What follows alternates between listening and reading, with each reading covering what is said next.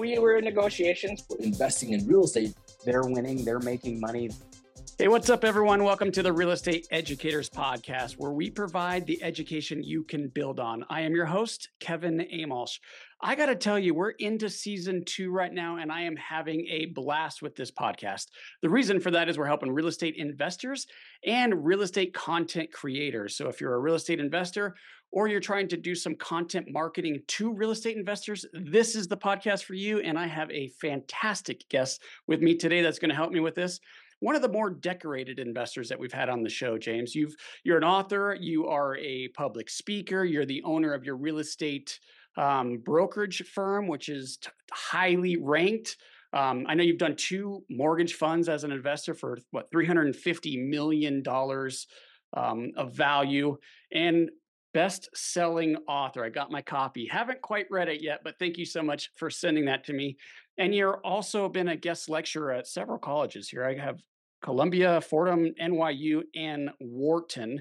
And what you didn't send me, James, is in your book. Apparently, you've been part of over 500 transactions worth over $5 billion in business. That is amazing. Welcome to the show, man. Thanks so much, Kevin, for having me. Thank you so much for what you put out there. It's such incredible content for the real estate community. I love your mission and what you're doing. So just so happy to be a part of it. Well, I'm just humbled to be on the same channel with you right now. I'm excited for this. So take us back. You've been doing this for a long time and you've had a ton of success. So how did you even get started in real estate? So it was truly luck. So I'm 25 years in the business. I graduated Colgate University in 1998. I was an English major. I didn't even know real estate was a thing back then. So all my friends had investment banking jobs. I went to the Career Service Center, and lo and behold, there was a job posting for a real estate sales associate position, small boutique firm in New York City that was co-founded by a Colgate alum. So that was my shot. I put my resume in. They like to joke with me months later after I actually got the job that only 2 people applied for the job. And I was, in fact, their second choice. So, yes, Bob Knackle, awesome. And that's a name that maybe some of you have heard out there. He hired, I started my career with him, and Paul Massey started with the other associates. So, it was a great way to get into the business. They remain incredible mentors to me today.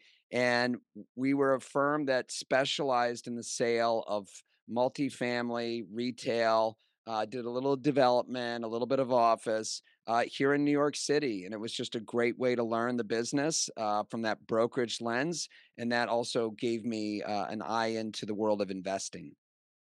So that's interesting. A lot of people that I talk to that are highly successful like yourself started on the residential side, and many of them kind of migrated over to the commercial side, more zeros, more fear, right? So you sort of jumped in right out of the gate in the commercial side, it sounds like. Yeah. And again, this was all new to me. I think I was fortunate, and there's certainly parallels and similarities between residential brokerage and commercial. I mean, our goal is to go out and find owners who will retain us to sell their properties. And so, of course, when we sell property, it's all about the numbers. Although sometimes we sell properties to businesses who want to own or occupy. Residential, you would say, that's much more of a personal, emotional type decision. My brother-in-law is a residential broker, so we trade war stories all the time. It's just different. The people I call, this is what they do for a job, for their business. And I have clients who we've done multiple transactions with. Typically, if you're on the residential side, you sell someone a home, maybe they outgrow it in 5 years. They call you back, you help them find a new place, but you don't have someone, unless if they're, ultra wealthy and they decide they want to go out and buy 3 or 4 or 5 different homes. But for the most part, I just like the appeal of the business aspect of what we're doing. And again, we can really create relationships with investors who want to do multiple repeat business. Yeah, I think a lot of our listeners are on the residential side. We have some in the commercial also, but I think they target real estate investors because of that reoccurring. So it's not one every 4 years; it might be 4 in a year kind of thing. So it does create some residual, if you call it that, working with real estate investors. Now, you work with real estate investors also, they're just buying bigger projects. Is this only in New York, or have you expanded outside of that? So, and it was kind of you to say that I own my brokerage shop. It is partially true. So I work for Avis and Young, which is we're a global full service company. We have 120 offices around the world. We are principally owned. So I'm one of 750 owners of the company. Okay, but my role is I head up sales here in the tri-state region. I would say the majority of our sales are here in New York City, but occasionally we'll get an assignment in New Jersey, Connecticut, Long Island. But for the most part, we're handling sales here in New York City.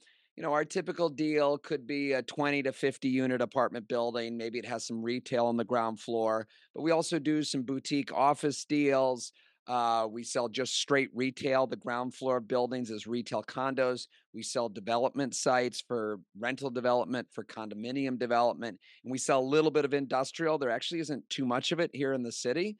So it's nice. I actually enjoy the fact that we handle all the different asset classes. So depending on what's going on in the market, we can kind of focus in on the asset class that's really performing. So yeah, our average deal size is kind of in that 15 to $20 million range. We can dip down, and if it's for a good client, we could do a sale for $2-3 million, but we go all the way up into the $200-300 million range as well. Wow, that's huge. And this is how you got going, was in this industry, doing transactions for the commercial side. Now, how did you, or tell me about the investment side of Sure. your business? What was your first project? What'd that look like? Yeah, so I was very fortunate early on in my career to have met a developer through NYU, and you mentioned some of the schools, and I think those can be incredible networks for people as well as a place to learn.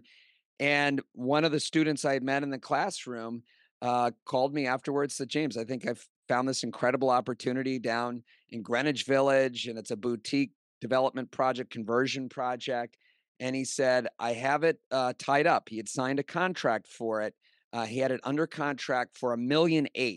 And he said, I think I'd like for you to go out and sell the contract. As a broker, he wanted me to try to find someone to step into his shoes. And very quickly, within a matter of 2 to 3 weeks, I had offers at $2.5-2.6 million. So I knew that he got a great deal on the property. He had bought it off market. It wasn't properly marketed. And so, but after that, he says, James, I really appreciate your efforts, but this is such a great deal. I'm going to just buy it myself. And so at that point, I said, well, what about, would you take on an investor? And I didn't even know what that meant at the time. I mean, I knew obviously people raised money, but I didn't even understand how it worked. But this was a good guy. I knew it was a great deal. He says, well, yeah, as a matter of fact, I'm looking to raise money. I actually became his first investor ever. We went on for 20 years and did a bunch of projects together.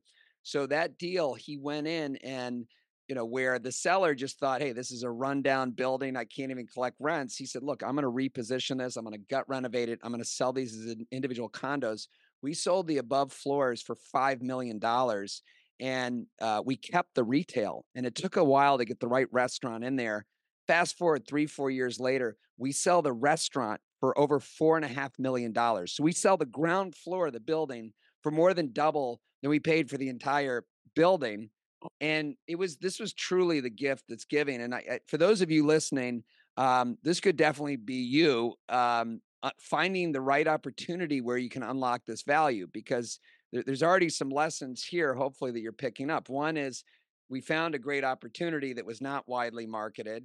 That was the first lesson. The second lesson is was really Matt Blessa, who I write about in my book, who had vision. He said, okay, I'm going to turn this into a conversion.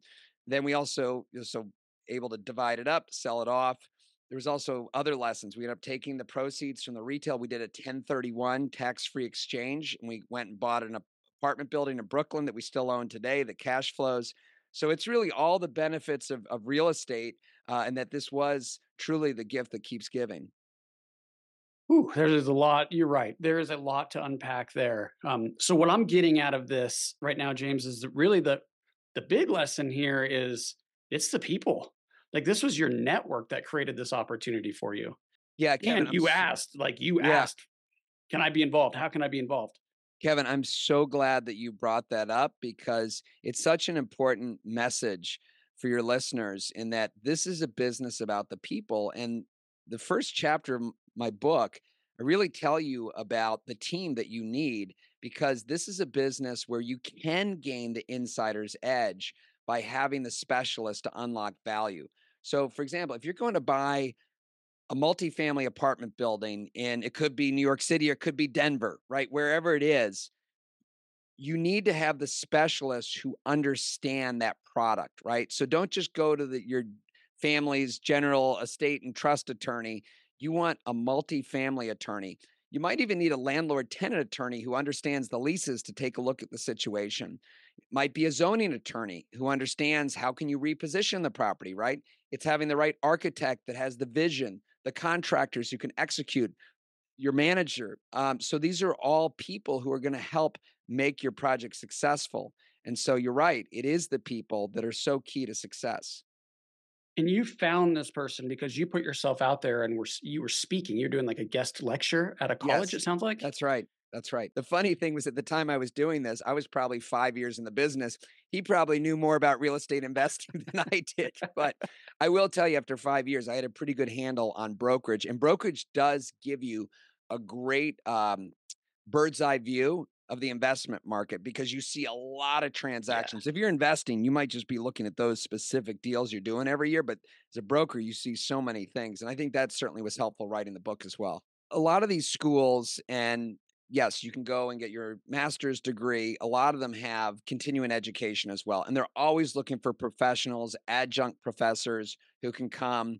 I mean, let's face it, there's not a ton of money in it. You're doing this really to give back, right? When you're teaching that capacity. Of course, some people choose it as a full-time career, and it's an incredible and honorable thing to do. But for me, I had my brokerage business, but for me, I love the idea that I could go in and talk to, and what I would do is tell them about my experience as a broker. How do you go about finding properties? How do you value it? And so, and by the way, I learned as much from the audience as they probably did from me. So I think that's a lesson too Sure. for those of you listening. You might say, "Hey, I'm not an expert yet," but I bet if you really thought about some of the things that you've specialized or gotten to know about, you have value that you can share. And if you're willing to put it out there, people are going to reciprocate, right? If I, to your point, if I didn't put myself out there, I wouldn't have met Matt. He wouldn't have shown me that opportunity. How did you get the speaking engagement? Do you just call the school? Because I'm very interested in this. Mhm. I've thought about how can I give back a little bit, but and potentially benefit, meet some maybe it's So an intern from my yeah. company, or maybe it's yeah, So what I do a lot of now, Kevin, is that I do guest lecturing. So I won't go in and teach an entire class, but I'll go and I'll guest lecture for one evening or one class. So what I would do is, and if you go to LinkedIn, and I know you're very active out there, you could see who are your contacts who currently are professors at various universities. So oh, I have clients right now. So you say, okay, so I've spoken up at Columbia twice. I have two clients who are guest lecturers up there, and they do a full semester, and they are happy to have me come up and speak for a class because that means that's one class where they don't have to, yeah, totally. fully prepare a whole lesson. So, and same thing. I have a friend who teaches at Wharton. I have multiple friends who teach at NYU. So now I just say, hey, why don't I come in and you could talk about what you're doing at the Pine Financial Group and how you go about doing business. Maybe do a case study. I think that would be super interesting. And by the way, even calling, local universities in your area, call the real estate department or the business school and say, hey, would you like me to come guest lecture to your students? And I'm sure they'd be happy to have you. So when you do a guest lecture, is it like a PowerPoint kind of thing, or is it just getting up there and sitting at a podium? Like, how does it look? When I was an adjunct professor, I would certainly have a deck and there was a lot of material. But when you get to guest lecture, I like to just go up and speak. And I think this also kind of talks about public speaking, which I've actually spent a lot of time on, and I could still be a lot better public speaker. But the most important thing is when you're addressing a crowd, it's all about them. So we're talking right now, we're going back and forth, but you know, for the person listening out there right now, we are trying to give you knowledge. We are trying to speak to you. We're trying to put ourselves in your shoes and say, okay, if I was listening to this podcast, what would I want to hear? Like, what is that piece of knowledge that I'm missing? So, actually, when I go into the classroom now, the first thing I do is say, hi, everyone. I'd love to get a sense of the room so I can be most helpful to you all. Okay, show of hands. How many of you own investment property right now? And let's say I go into a room of 40 people. There's probably 5 or 6 people who raise their hand. Okay, not bad. Great. How many of you would like to own investment property? Pretty much every other hand goes up. And then there's a couple people that raise your hand. I said, okay, well, so either maybe you're in the wrong place. I don't know. Maybe, Right. maybe you picked the wrong classroom, or maybe you're just not convinced yet. But then I asked them, well, what's holding you back? Right. And so really trying to understand, right? So if the goal of my book and what I'm trying to teach, and hopefully what we're accomplishing on the podcast right now, is try to help people make that step. So if you're listening to this right now and you've yet to buy an investment property, what we want to try to do is help you make that leap of faith. So what is that thing holding you back, right? Now, most of the students will say, well, it's knowledge. I need to learn more. I don't know enough. Although, I mean, I've got a podcast. I've interviewed dozens and dozens of people. They all say, look, I learned by doing this. And my first couple investments were awful. I made tons of mistakes. So yes, you need to have knowledge. You need to have expertise. You need to study. But at some point, you need to take the leap, right? So then what's the real fear? It's usually 9 times out of 10 lack of capital. Like, James, that's great. You're a $1 billion broker in New York. I'm not independently wealthy. I don't have $10 million in the bank. How do you expect me to jump in there and, buy one of these trophy assets in New York? And I said, look, that's a very, now we're getting to the heart of it, Kevin. Now we're answering what is preventing you from making the leap. And so what I try to convey the rest of the class is that your value, okay, unless if you are independently wealthy, and maybe you're listening to this and you're saying, I'm listening to this because I want to learn who should I, work with to find these great deals. But, for those of you listening who aren't independently wealthy, you might think, okay, well, my value is finding the opportunity, right? And so I've found the deal. I've studied the market. I have the business plan. Now I have to find a partner to help me execute on this, a capital partner who I can work with until I have my own track record where I can go out and do my own thing. So then we can really start talking about practical ways to get into this. And it's more of a conversation. Like if I did that in a PowerPoint, it's already scripted, right? Now, I see. Yeah. if you're presenting on something really technical on how you do, and I know you do consultations, you do a lot of specific things. You might need a deck to kind of talk about the steps in the process. Okay, well, we do a consultation. This is how we do it. These are the steps we take. This is the bullet points, right?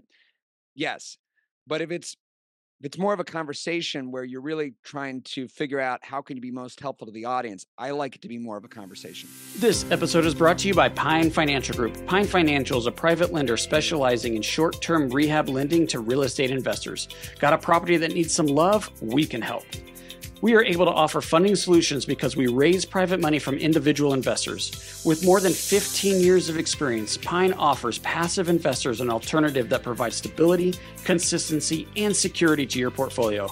If you like real estate but want to avoid the ups and downs and effort, a Pine mortgage fund could be a perfect fit for you.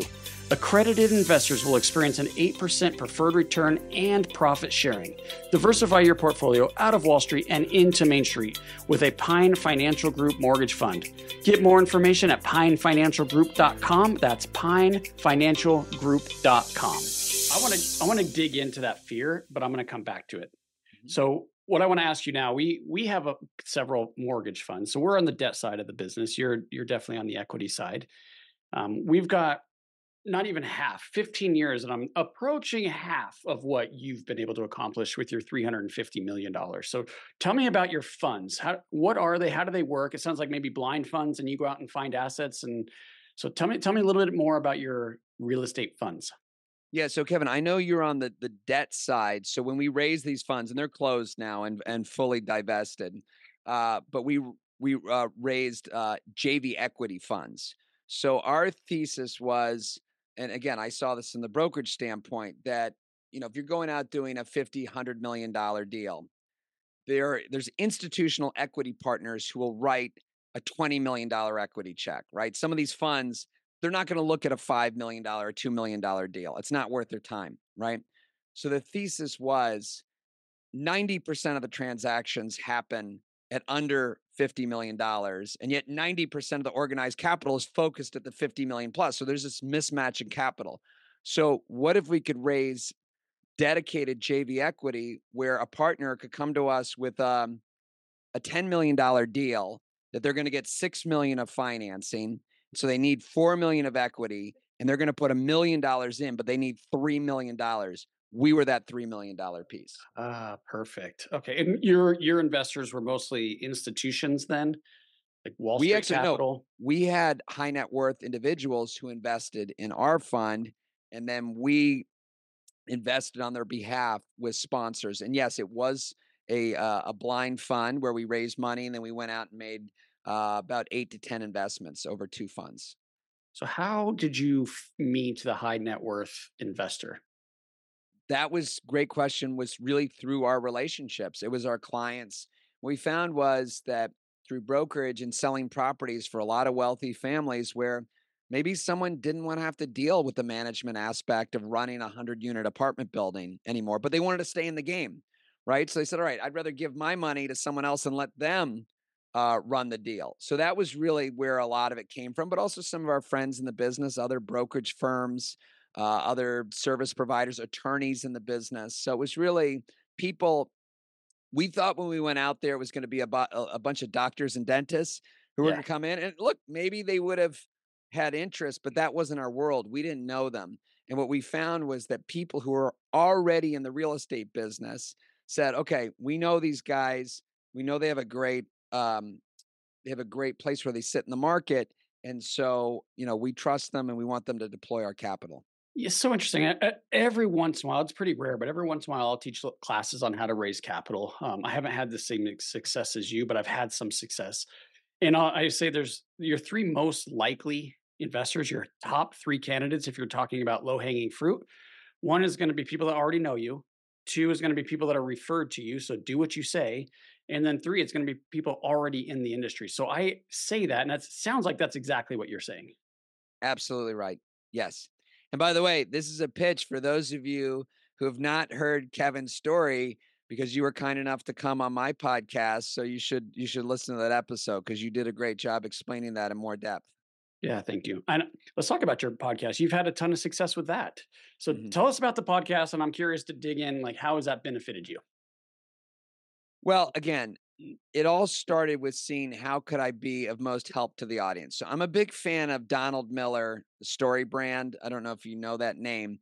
It's kind of along the same lines of what I was talking about before, which is, any content that you put out there, it can't be about you, right? It's got to be about how it can be most helpful for your audience, right? So first of all, I enjoy it. I'm passionate. I like helping people. I like getting them inspired to do things, right? But again, the podcast was, and it started in late 2020. We're all still sitting at home. And I didn't even know what a podcast was at that time. I mean, maybe I'd heard of it, but I certainly didn't listen to them. And I said, wait a second. I can go on this thing called Zoom, and then I can record a conversation and then can stream it out there and people can listen to it. And so I didn't even really know what I was doing at the time. And I think there's a lesson learned there. There's someone listening to this right now who's thinking, oh, wow, maybe I'd like to start a podcast. But you know what? It's probably too tough. It's probably a lot of work. And the answer, very similar to investing. It's about people. You can start asking around and people can help you. I mean, I'm sure people reached out to you, hey, Kevin, how did you start your podcast? How do you do it? How do you launch it? I mean, maybe you don't have the full playbook, but you might say, hey, call my producer or call this person or that. So it's a lot easier. I think sometimes when people just say, oh, well, I don't know, it's just going to be too tough to figure it out. And I'm sure you're more on the other side like me. It's like, you know what? Let's just jump in and figure it out, and Yeah. I think that's makes life interesting. Like when I started writing the book, again, I knew nothing about the publishing world. I didn't know how it worked, but I asked my good friend Ryan Serhant, who had written 2 best-selling books, and I said, "Ryan, how did you do it?" "Oh, okay, you get an agent. Okay, you get an agent, and then you get a book deal. Okay." So I got a book deal with McGraw-Hill, I mean, which is a pretty reputable publisher. So, and again, even then, it was a learning process to understand how it all works, but you gotta put yourself out there. That's cool. I got rejected from handful of publishers. So I just self-published, and I've done 2 now, self-published on both, but Well, yeah, congrats on Kevin, your book deal. yeah, Kevin, I think the agent is a big piece to it because, you know, maybe, again, I'm sure you could figure out how to get to the publisher and ask the question, but having the agent, first of all, is that credibility piece where they've already vetted you and they speak the language of the publishers. And they know how to position it.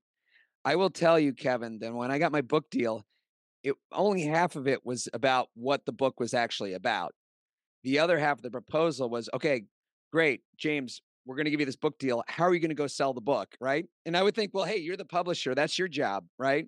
But they wanted to understand what my audience was. Right. So maybe, Kevin, there's a chance that when you put it out there, maybe you didn't position it in the right way. Right. Because you just don't know. So maybe Right. for the next time, but look, I applaud you for getting it out there for self publishing. And that's what's most important, right? Is it's out there. You did it. Yeah, and for me, it wasn't.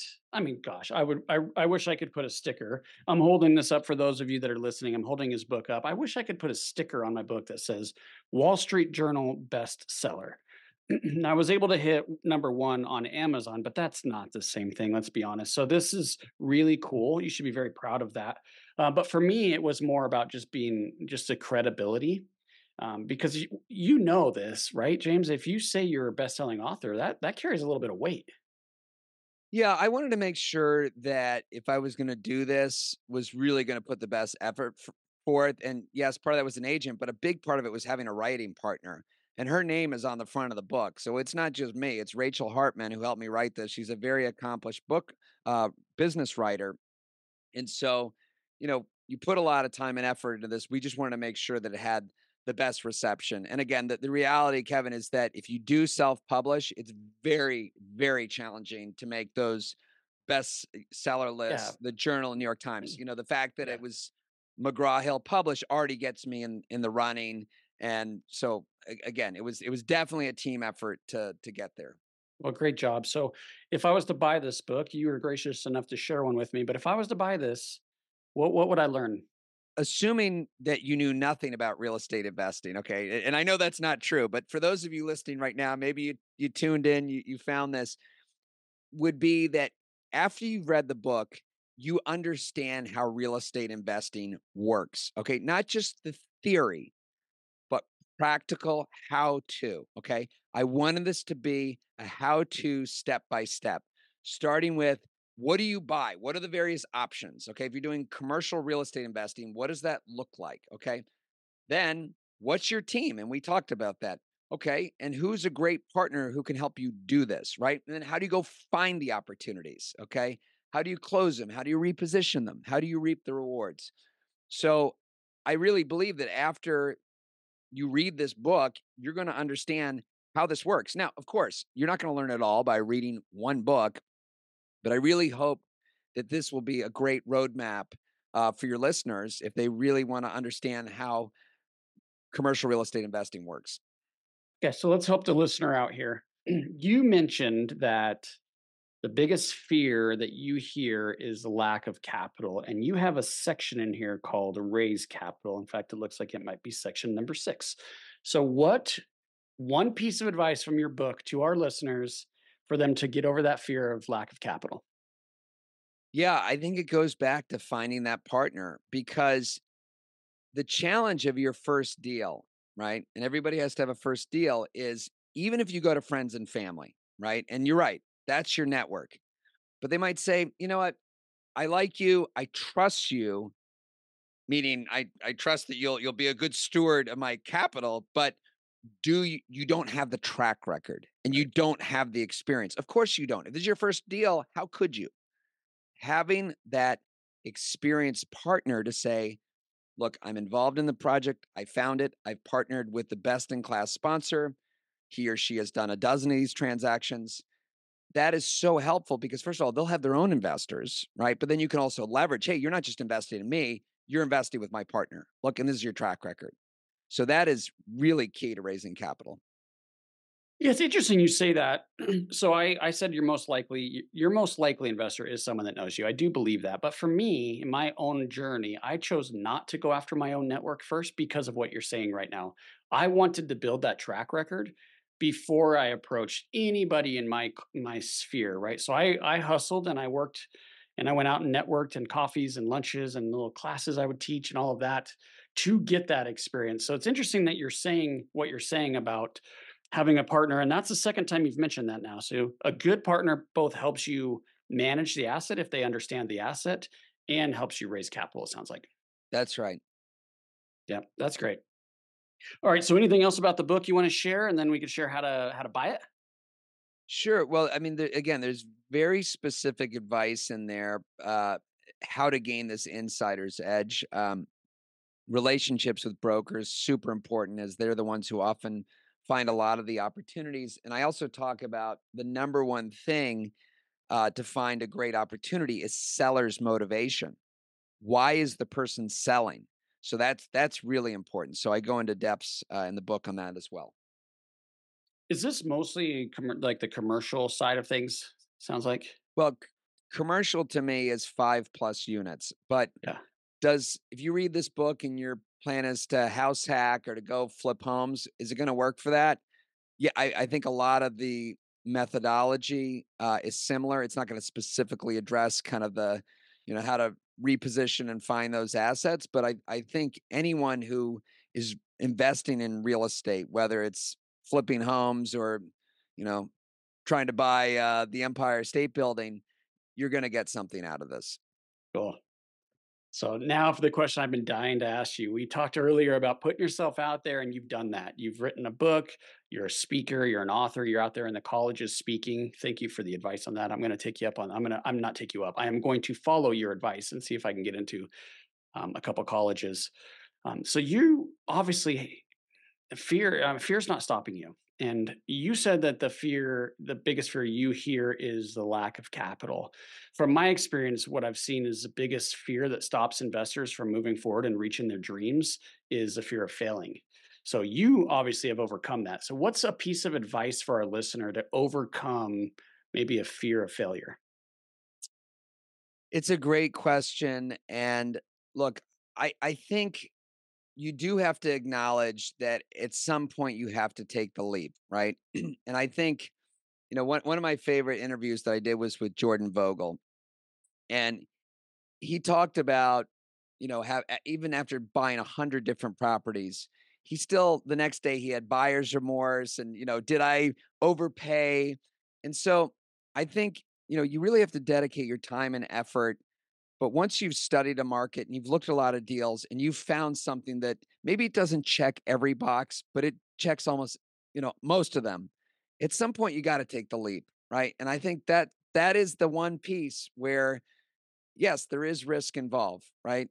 But you have to rely on your instincts because I think if you overthink at times, right, you could talk yourself out of any deal. So I think it's really having conviction after you've done the work. I'm not talking about years and years of studying. I'm also not talking about just listening to one podcast and reading a book and going and doing it. Yeah, you got to do the work. For me, when I started in brokerage, that was focusing on a neighborhood for 3 months, not 3 years, 3 months, figuring out all the comparable sales in the area, what were rents, what's the zoning, learning the area. 3 months, I was an expert in that area, right? So if you're listening to this right now, figure out what you want to buy, where you want to buy it, study the market, really study it, talk to the players there to learn about it. Go look at, a dozen or two deals, and you're going to be in a really good position after that to know what's a good opportunity and what's not. I love it. Sounds like maybe find a niche and just study the heck out of Yes, that niche. And then that's right. maybe that'll bring some confidence and then you can go out there and find a deal. And I know you're a big believer in partners. So I got to believe that if you could find a right partner, that will help give you the confidence to get over that fear as For well. sure.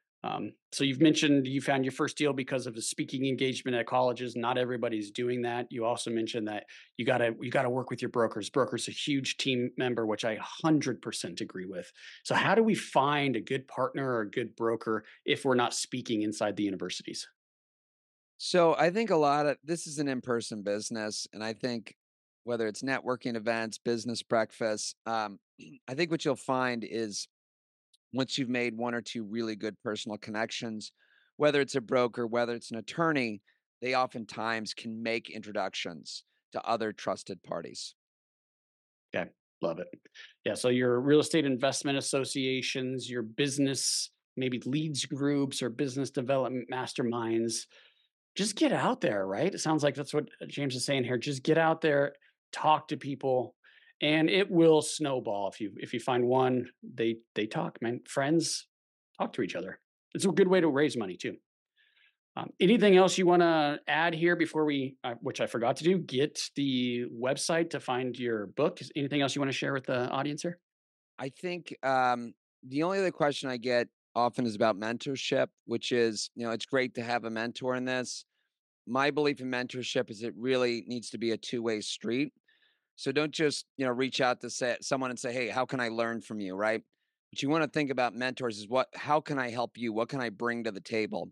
That's the mentality. So I think that'll be helpful. And I write a lot about on the topic. So in addition to the book, I write a column at Forbes, and that's all on jamesnelson.com. That's where you can find out about the book, the podcast, the Forbes articles. I really built it for each of you listening to help you gain the insider's edge to real estate investing. So jamesnelson.com. You could find about the book. You can find out about his Forbes articles. You can find out about him. The mentorship thing, I did a video on our YouTube channel about this. I want to mention it quick because it made me think of it. I can't agree more. And I'm sure you do all the time. People just call me and say, "Hey, can I pick your brain?" Like that. I don't know. That just drives me crazy, you guys. When someone calls me and says, "Can I pick your brain?" Like I want to help. I want to give back, but look, we only have so much time in a day. And can I take you to lunch? Can I buy a coffee? All of that. It's just so hard sometimes for us to satisfy those. So I would really focus in if you're going to target someone and you want them to help you, really focus in on how you could bring value. And I'm telling you, a cup of buying coffee isn't it. Maybe bringing a deal or a partner or an introduction, something that could really benefit them. That's where I would focus and then make your ask. So total side note, total rant. I get it, but I just thought of that when you mentioned the mentor thing. No, I think that's super helpful. And I mean, I'm sure if someone called you out of the blue and said, "Kevin, I've been following what you're doing at Pine Financial Group. I've been watching the deals that you're doing, and I've been studying the market myself, and this is what I'm observing about the way you're investing. But I have this thesis, and it looks like, have you considered this?" And now you're saying, "Okay, wait, this person is actually following what I'm doing. They're bringing something of value to the table. Okay, now they've got your attention, right?" Yeah, that would work. I agree. That's Mhm. great. Cool. Well, James, thank you so much for coming on the podcast. I'm glad that you accepted my invitation. I was really excited for the conversation. You've obviously done a lot in your career. You've had a lot of success, best-selling book, again, The Insider's Edge to Real Estate Investing.